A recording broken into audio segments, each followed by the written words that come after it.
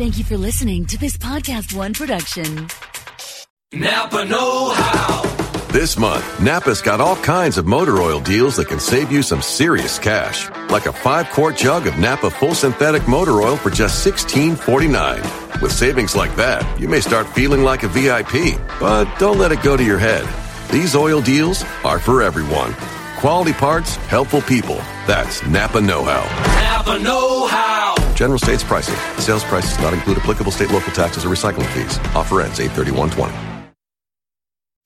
It's that little Chico Pitbull, Mr. 305, but it said Mr. Worldwide. You already know what it is. Listen to my new podcast, From Negative to Positive. Subscribe today. Now, part of the things that we're doing over here at Negative to Positive is encouraging people to change their lives, change the things that are within their power. I want to thank our good friends at KFC for helping me bring this to you. Feed your whole crew with KFC. Let's go. I can get the KFC bucket of chicken, and you know, that's fire. Now, Babu, you know that you could get that mac and cheese, that mashed potato, gravy, those biscuits. Now, that's trouble right there. That is fire right there. You know, on Negative to Positive, we always talking about striving and achievement, and the Colonel Sanders story is a story that inspired me since I was 10 years old. Look how life comes full circle. Now I'm talking about Colonel Sanders and Kentucky Fried Chicken and how much I love it. Listen to my new podcast, From Negative to Positive. Check out the vodcast. Subscribe today. Apple Podcast, Podcast One, Spotify. Hey, if you guys are liking what you're hearing on Collider, you're going to love Off the Vine with Caitlin Bristow on Podcast One. Apparently, 2 days a week, it just wasn't enough. Join the Bachelorette as she pours you a third glass of wine every week with her new Q&A episodes every Friday. Download Off the Vine with Caitlin Bristow every Tuesday, Thursday, and now Friday on Podcast One. Napa know-how. This month, Napa's got all kinds of motor oil deals that can save you some serious cash. Like a 5-quart jug of Napa full synthetic motor oil for just $16.49. With savings like that, you may start feeling like a VIP. But don't let it go to your head. These oil deals are for everyone. Quality parts, helpful people. That's Napa know-how. Napa know-how. General States pricing. Sales prices not include applicable state, local taxes, or recycling fees. Offer ends 8/31/20. It's that little Chico Pitbull, Mr. 305, but it said Mr. Worldwide, and I'm here to tell you about my new podcast, From Negative to Positive, brought to you by my friends over at State Farm. I believe that to have success, you got to play the game, so that the game doesn't play you. You know, the biggest risk you take is not taking one. It's very important that you make sure that you make the most out of your money, especially when it comes to insurance. State Farm offers surprisingly great rates. They have great agents standing by helping you personalize your coverage. All this is backed up by award-winning, easy-to-use technology. It's a great price with an even greater service. When you want the real deal, like a good neighbor, State Farm is there.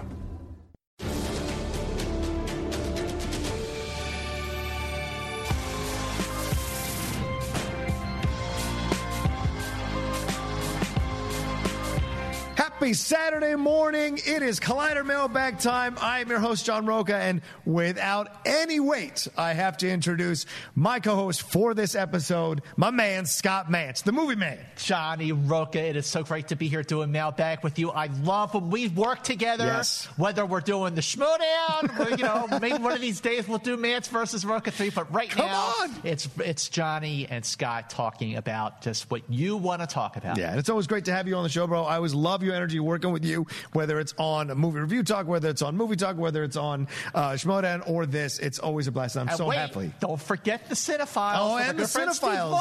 That's right. When we Big do shout out to Steve Morris and the Cinephiles. That's right. Absolutely.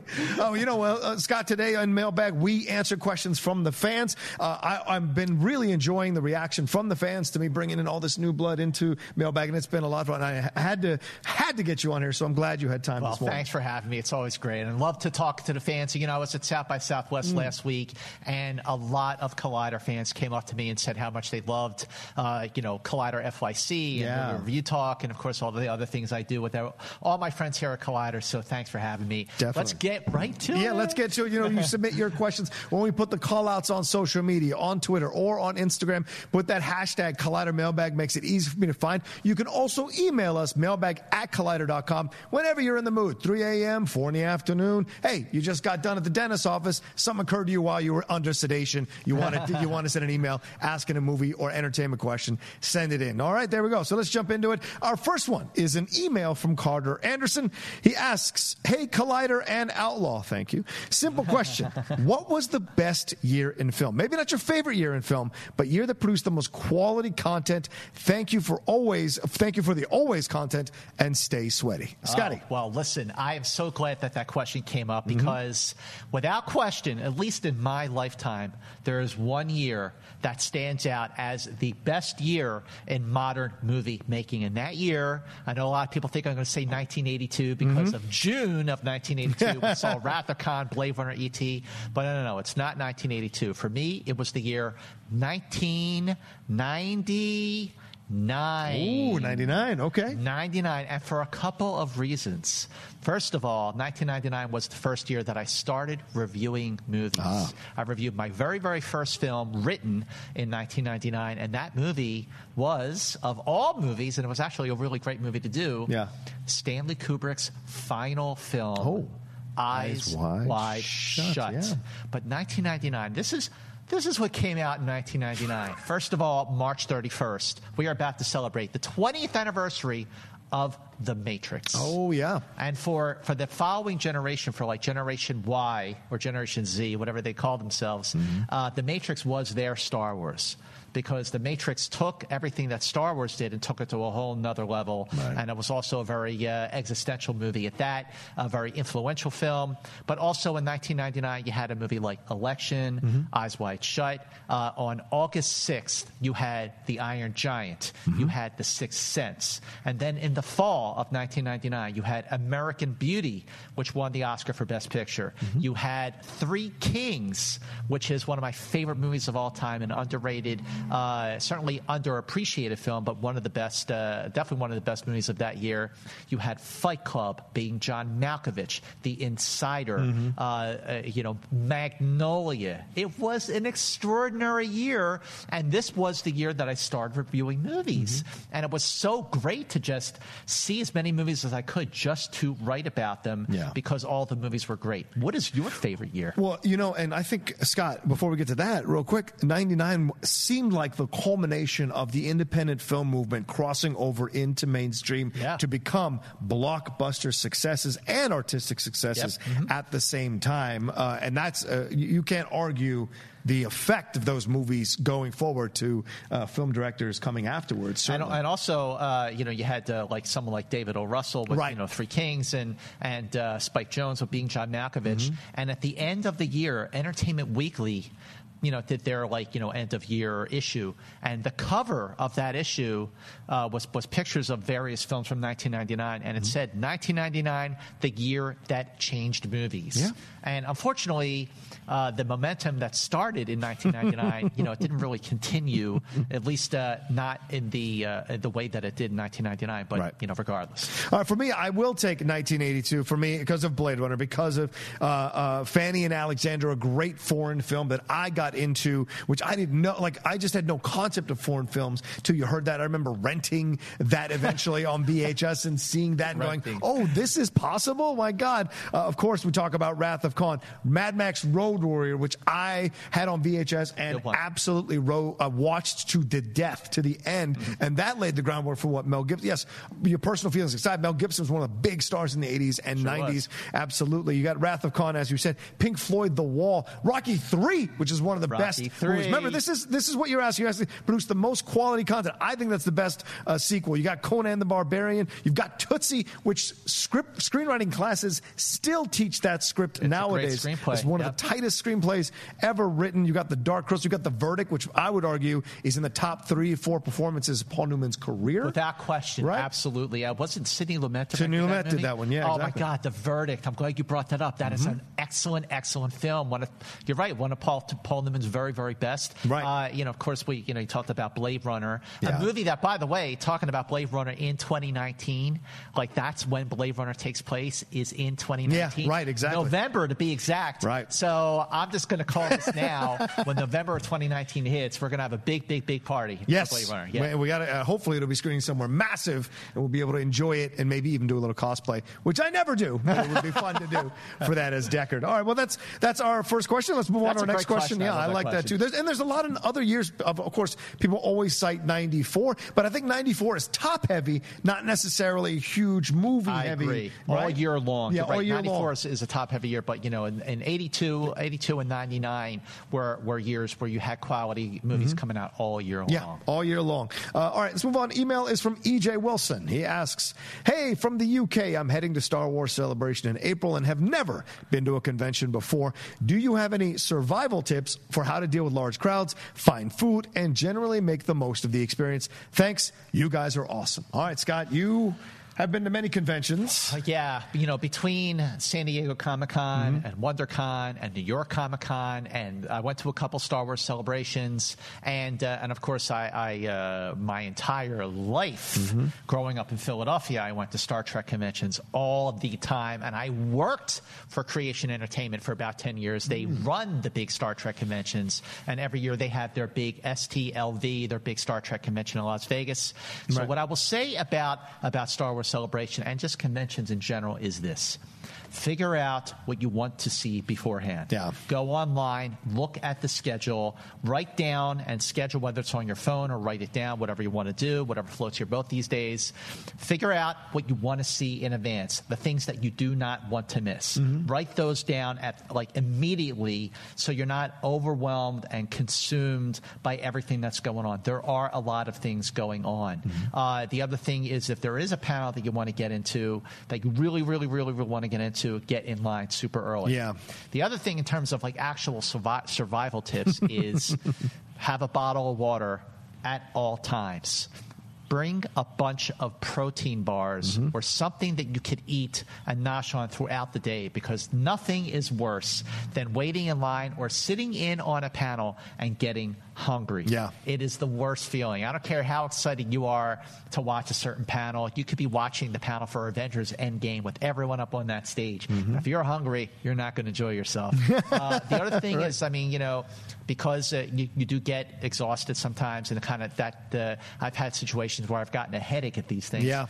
Bring Advil with you, bring Tylenol with you, some kind of ibuprofen, whatever it is, just in case you get hit with a headache or fatigue of some kind. It does kind of perk you up. Yeah. Those are my big survival tips. Yeah, those are all great survival tips, and absolutely ones I've used as I've learned going to conventions and getting into situations where you're like, oh, all that's left is carbs or cookies that I can buy, and that does not help your body to process and function and have energy to make it through a whole day of panels. That's for sure. I think comfortable shoes is really important. Oh, sure. Clothes that are not too tight, that make you feel a little relaxed, because trust me, you're going to eat and you're going to feel a little heavier as you move through the day, and that could affect your body. Plus, going to the bathroom, there are long lines going to the bathroom, all those kinds of things. You really got to map out your day, and it's later down the road that you could be a little more flowing and organic about it. And if you get to it, you get to it. If not, it's about the experience. But if you're going for the first time, you want to savor as much as possible. So create space, go to sleep early, get enough sleep so you can function. You know your body.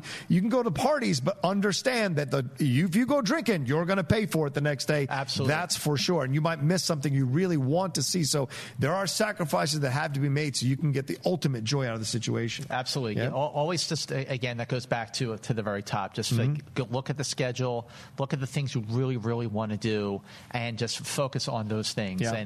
And don't worry about FOMO, fear of missing out. Right. It happens anyway. There's nothing worse than FOMO, Yeah. especially if it's a panel that you want to go to that you can't go to because you're too tired, or you go to because you're out of it. Really just focus on what you want to see and do. Exactly. And the time will come around possibly where you can see that again. I tried to see Shatner for 3 years, and it wasn't until the fourth year And then I finally got in because it worked out for me to get in there and see him. So sometimes you just have to wait. The FOMO thing will happen. Just get past it and move on to the other thing. Correct. And save time for the floor. It's really important. You have no idea how long you're going to be on the floor. Right. So save time for the floor, 3-4 hours to walk around and really savor everything they've got there to enjoy, because you just have no idea how long you're going to be on there. True. All right, let's move on to our next question. It's another email. It's from J. Scotty St. Clair. He asks, should Rebecca Ferguson's Ilsa Faust character take over as the lead of the Mission Impossible franchise over the next 2 films, or would you rather they introduce fresh faces and new blood to the film series? Let me go first on this one, Scotty. I love Rebecca Ferguson. I loved her character of Ilsa Faust. I feel like the last Mission Impossible movie didn't do her as much justice as the Mission Impossible movie that introduced her. Right. Yeah, Rogue Nation. And I thought she's a fantastic actress, strong character. I could see this happening. I don't know, though, if she has the name recognition around the world like Tom Cruise has to carry on the legacy of Mission Impossible. Would I love to see it? Absolutely. But I don't know if I translate to $200 million opening or $150 million opening that they like to have for these Mission Impossible franchises or franchise films. And also this other concept is replacing characters. Didn't they try that with Bourne Legacy and Jeremy Renner? Didn't quite work out as strongly as they would like. Mission Impossible lends itself to that possibility. You just have to go with a little stronger star power. Interesting you brought up Jeremy Renner, because remember when Mission Impossible Ghost Protocol came out in 2011, and Jeremy Renner's character was a featured new character, and everyone thought at that time that Jeremy Renner was going to replace Tom Cruise in the Mission Impossible movies going forward. And of course, Tom Cruise was like, these are my movies. So this, what I love about this question is, I love the character of Rebecca Ferguson's character in these last 2 films. I do agree with you. She had much more to do. She was more of a mysterious femme fatale. You did not know whose side she was on in Rogue Nation, which of the 6 Mission movies, I still feel like now that I've seen them all a bunch of times, including the most recent one, Fallout, I think Rogue Nation is actually the best one. It has the best story with the action scenes to boot. The action scenes in Fallout were the best of the bunch. Yeah. But I felt like Rogue Nation had the best story to go along with it. And again, the Rebecca Ferguson character. So would I like to see her replace Tom Cruise in Mission going forward? Yeah. No. I think that just like Harrison Ford is Indiana Jones, Tom Cruise is Ethan Hunt. He's been doing these movies since 1996, 23 years ago, and he kind of looks exactly the same. But he is constantly pushed himself with these stunts. Yeah. And that helicopter chase at the end of Fallout was fantastic. Yeah. And, hanging on the side of the airplane of Rogue Nation, climbing the top of that building in Ghost Protocol. These movies are great. They keep getting better, or at least Fallout matched Rogue Nation. And the great news is that Christopher McQuarrie is going to direct not just the next movie, but the next 2 Mission films that they're going to film at once at the same time. And Christopher McQuarrie, Tom Cruise make a great team. Christopher McQuarrie did direct the best 2 Mission films. So rather than have Rebecca Ferguson replace Tom Cruise, what I would rather see happen so that you can really get into the character and develop that character is do a spin-off. That's a great idea. Spin-off. Like Hobbs and Shaw, do that with her. Right. And just like finally we're going to see a Black Widow movie starring Scarlett Johansson after she's done so many of these MCU movies, let's see Rebecca Ferguson start in her own action series. I would love to see that. What do you think? Let us know in the comments below. Tweet me at Movie Mance. Tweet this guy at The Roca Says. And let's get that hashtag going. I like that idea. I would be down for a spin-off focusing on her, because then you could do a lower budget but work on story and a stronger story. Absolutely. That'll get people in theater to enjoy that, and she could develop her own team, which would be very interesting as well. Absolutely. That's a great idea. Are you listening, Christopher McQuarrie? Go. And then you bring her back for the second of the McQuarrie films and have those teams, her team and Tom Cruise's teams come together as 2 teams, and then they go after an even bigger fish. Would be awesome. See, what we're proposing here, and this is actually a great idea, the more we talk about it, the more I think about it, is a Mission Impossible cinematic universe. There you go. MICU. MICU. Oh, boy, I love it. Hashtag. That's great. All right, let's move on to our next question. It's on Instagram from Al Meldon. _Ali writes, Collider Mailbag. If you have to greenlight only one, which would you choose? Between a Steven Spielberg directed Superman movie or a Martin Scorsese directed Batman movie? Ooh. I'm going to say, you go first on this one, buddy boy. I had a feeling that Mass was going to choose one side, so I chose the other. I might be wrong, but I chose the other, and that's Martin Scorsese directed Batman chose the movie. other. Yeah, okay. I had a feeling, and that's why we work so well together. We are the Batman versus Superman of the Mailbag. But this is what I tell. Like, for me, I enjoy the darkness of the Batman character so much. I love that he's a detective. I love that he has stuff that he has to work out, some questionable morality that comes into some of the decisions he makes as Batman, trying to get these criminals. How far is too far? How much is too much? Am I being as violent as the criminals I'm going after? And I think Scorsese, throughout his early career, explored that in films like Raging Bull and Taxi Driver and a number of other where these guys have to confront their fame and their success and what they're trying to do, but also this drive and this desire, and Goodfellas as well, this drive and this desire of trying to overcome their own questions of morality when it pops up for them. And I think that's where you can see it. I know he's producing the Batman movie with the Todd Phillips, or the Joker movie that Todd Phillips is doing.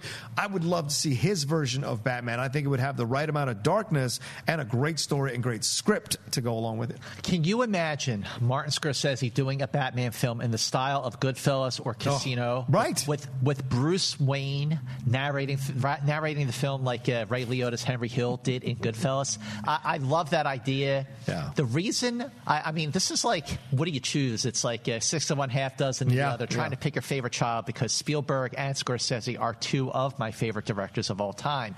The reason why I didn't go with Batman on this one is because the darkness of Batman has been explored a couple of times now. Obviously, the Christopher Nolan films are the piece de resistance, the masterpiece trilogy. I even love The Dark Knight Rises. I think it's an underrated movie. I agree with that. But the darkness of him has been explored. What Scorsese would do with that would be more stylized. Yes. And I'm all for that. But the reason why, yes, we are definitely picking opposites here, but I had a feeling you were going to go with Batman. So I chose, not just because you went with Batman, but I really do think that I would rather see a Superman movie directed by Steven Spielberg, and here is why. I know there are a lot of Collider fans who love Man of Steel. I didn't love Man of Steel. I thought it was too dark. I thought that as a producer, I thought Christopher Nolan tried to do for Superman what he did with Batman. But you can't really do that with Superman because they're both completely different people. Superman is a superhero. Batman really is not. Batman does not have superpowers. He's a sociopath with a lot of money. He's like a very dark version of Tony Stark, is what he is. Superman is an alien from another planet who could fly. There should have been more fun with Man of Steel, and I thought it just was a little too serious. It took itself too seriously.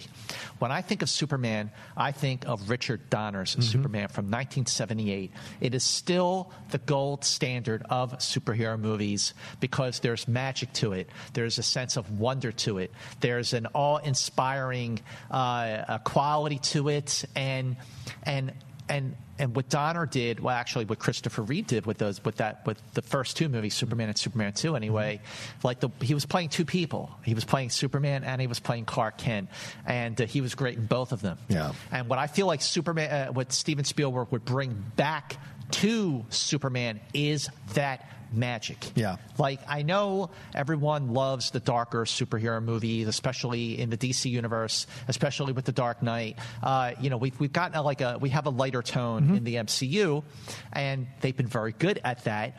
But to sort of get back to the magic like that, you will believe a man can fly feeling.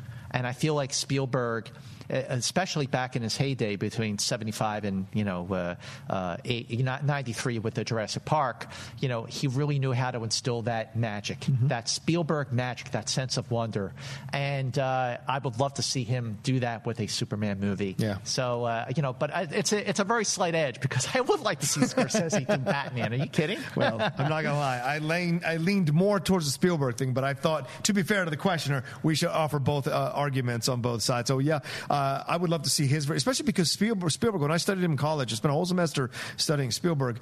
Our professor was very clear that Spielberg has an obsession with the sun. The sun is massive to him in all his movies. The way he ends the bright lights, Empire of the Sun. There's a lot to do with bright lights in the sun for Spielberg. It's about brightness, about showing the levity of the world, the lightness of the world, the good that the world can bring. Who's connected to the sun? Superman gets his source of power from the sun.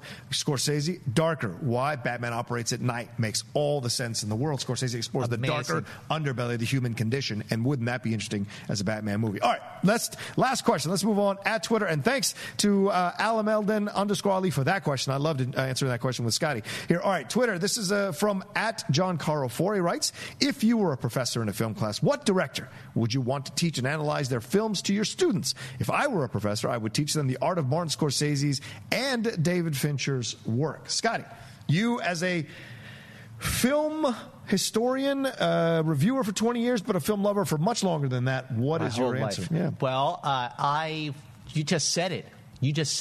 You went to a course on Steven Spielberg. Yeah.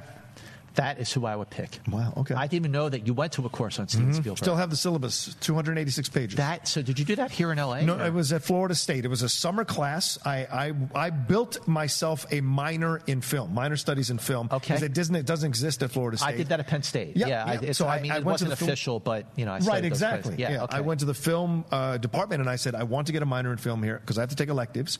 What are the courses that you would, if you were to construct a minor in film, that I would need to take? And I took them all while I was there. And one of those was Spielberg. That class was incredible because it opened my eyes to a filmmaker I already knew and loved, but didn't understand the serious approach to filmmaking that he had until I took that course. Listen, sure. In the 70s, you had the great new Hollywood filmmakers like Scorsese, Hal Ashby, Robert Altman, Lucas and Spielberg, Coppola, but Spielberg, like Coppola, really got off the boat after Apocalypse Now, if you know what I mean. Never get I love what Scorsese's been doing, and certainly that would be a very interesting choice.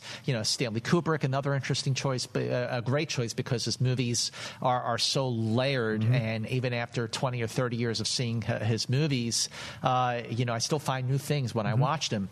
But the thing with Spielberg is he really did change the game, not just as a director of Jaws, of Close Encounters, my number one fave, tied with Blade Runner, and Raiders and E.T., but also the movies he produced, like Back to the Future and The Goonies. And I feel like if you take into account his movies as a director and as a producer, but obviously mostly his movies as a director, and then just the way his career shifted after Jurassic Park. 1993, the summer, he broke ground and changed the game in special effects and blockbusters with Jurassic Park. And then 5 months later, he releases Schindler's List, which wins Best Picture and Best Director finally. That was a landmark year. And just, I love that Spielberg is still trying. He's still at it. Still in the game. Still in the game. He still gets behind the camera and directs movies. I think in more modern times, his movies have been not quite the landmark films as those earlier ones.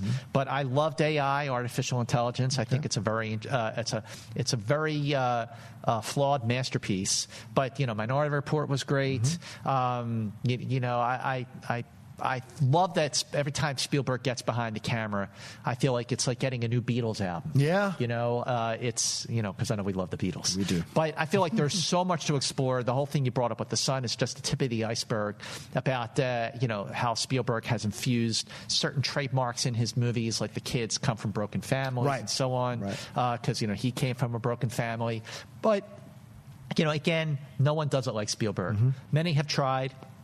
J.J. Abrams tried with the Super 8, which was very much influenced by Close Encounters. But Spielberg's the man. He is the man. If I could teach a course on any great filmmaker, it would be Spielberg. That's a great choice. And there's so much to learn in that. Do yourself a favor. Don't just see E.T. or these other films and think, oh, I got it. Really do a deep dive into Spielberg's films and what influences him, and you'll be very surprised at what comes out. In fact, if you want to do that, you can listen to our Cinephiles episode, which is on iTunes, The Cinephiles. Scott and I and my friend Steve Morris, we broke down Close Encounters of the Third Kind, had a lot of fun. Another Cinephiles episode we did, which is my first choice of director for, is Stanley Kubrick, 2001: A Space Odyssey, which we spent 3.5 hours going over and broken it into 2 parts of the Cinephiles, which was a blast. But Kubrick is the one. For me, Kubrick and Coppola are the top 2 because these guys swing for the fences like maniacal fools. And being a lover of Orson Welles as much as I am, I felt like these 2 guys were the guys that really stepped in and took that spot as well with their movies. I think Welles would absolutely be this way in the 70s. Had he been in his prime in the 70s, both as Kubrick and Coppola, he would have mortgaged everything to do Apocalypse Now the way Coppola did. And with Kubrick, he would have had the vision to understand the quietness of 2001, understand how that's so essential to the film itself to bring up the dread and suspense throughout that movie. I think both of these men make incredibly layered, complex films, as you mentioned, Scott, but also the scripts and the dialogue that is all through Apocalypse Now, which is quotable as hell. In fact, when you buy the soundtrack, the CD soundtrack, it has the dialogue all through it because you can't enjoy the music, in my opinion, without the dialogue accompanying it to give it even more weight and power. And when you look at 2001, the rare dialogue that occurs in the movie carries even more weight because there isn't that much of it, so it has to say something. And so both of those directors, to me, would be where I'd start teaching people about the magic of film, how hard you can go into film, and what you can say about film, or what can you say about the world and about human beings through your films. I mean, look, Kubrick alone, with 2001, that one film alone, like you could teach a whole class just on that one movie. I mean, I'm surprised that maybe that is being done. Maybe you could teach that. But I love that you brought up Apocalypse Now, because Apocalypse Now is celebrating its 40th anniversary this year. It's going to play at the Tribeca Film Festival next month. Oh, wow. It's going to be called Apocalypse Now Final Cut. Yeah. Wait. It's there's a final cut. It's been restored and remastered and redigitized. It's going to be released in 4K later this year. What? I mean, a lot of big anniversaries this year, but Apocalypse Now, 40th anniversary. I cannot wait to see that movie again on the big screen. I already have the big box set that came out a couple of years ago. To have it in 4K is going to be incredible. All right. And if you haven't picked up 2001: A Space Odyssey in 4K, do so. I finally opened mine up last week and watched it. Sweet Mary, Mother of God, how gorgeous that film is in 4K. Film. Yeah, great soundtrack, Carmine Coppola. Exactly. Yep. Well, thanks so much to Scott Mantz for taking the time to stop by for Collider Mailbag. Brother, you know I always love doing things with you. I always love doing things with you, too. Thank you so much for having me. Always a pleasure, Johnny. Thank you, brother. And where can people find you and the stuff you're doing, my man? Well, just follow me on Instagram and Twitter at Movie Mantz. And thank you so much, as always. And for everyone who's been asking me about Movie Review Talk, it has gone to that great movie review show In the Sky, but you will still see me popping up here and there on Collider Video from time to time. So thank you for your support. Hell yeah, and I look forward to the next time Scotty pops up on stuff because it's always a blast. Thanks everyone who sent in questions. As I said before, we put the calls out on social media, on Twitter and on Instagram. Do that hashtag Collider Mailbag so I can find it. And of course, you can email us as well at mailbag@collider.com. I go through all those to pick out the best questions that I like, send them to my guests. They pick out the 5 they're most excited about, and we talk about it on the show. And I hope you enjoyed the 5 we chose for this. I know I did. I hope Scott. I think Scott did as well. Absolutely. So, and next time, and you can follow me at The Roca Says on Twitter and on Instagram. Enjoy the rest of your Saturday. Remember to leave comments there in the comment section about what you thought your answers to the questions are. Remember to subscribe. Remember to like and share this video as well. And we'll see you tomorrow for another episode of Collider Mailbag with the man Jeff Snyder. Oh my God.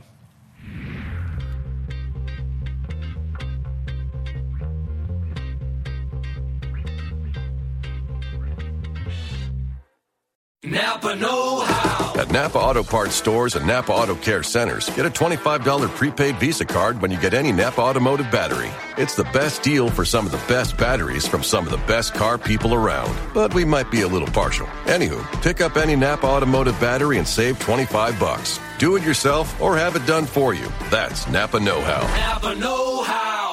at participating Napa Auto Parts stores and Napa Auto Care centers while supplies last. Offer ends 8/31/20. It's that little Chico Pitbull, Mr. 305, better said Mr. Worldwide, and I'm here to tell you about my new podcast, From Negative to Positive, brought to you by my friends over at State Farm. I believe that to have success, you got to play the game, so that the game doesn't play you. You know, the biggest risk you take is not taking one. It's very important that you make sure that you make the most out of your money, especially when it comes to insurance. State Farm offers surprisingly great rates. They have great agents standing by helping you personalize your coverage.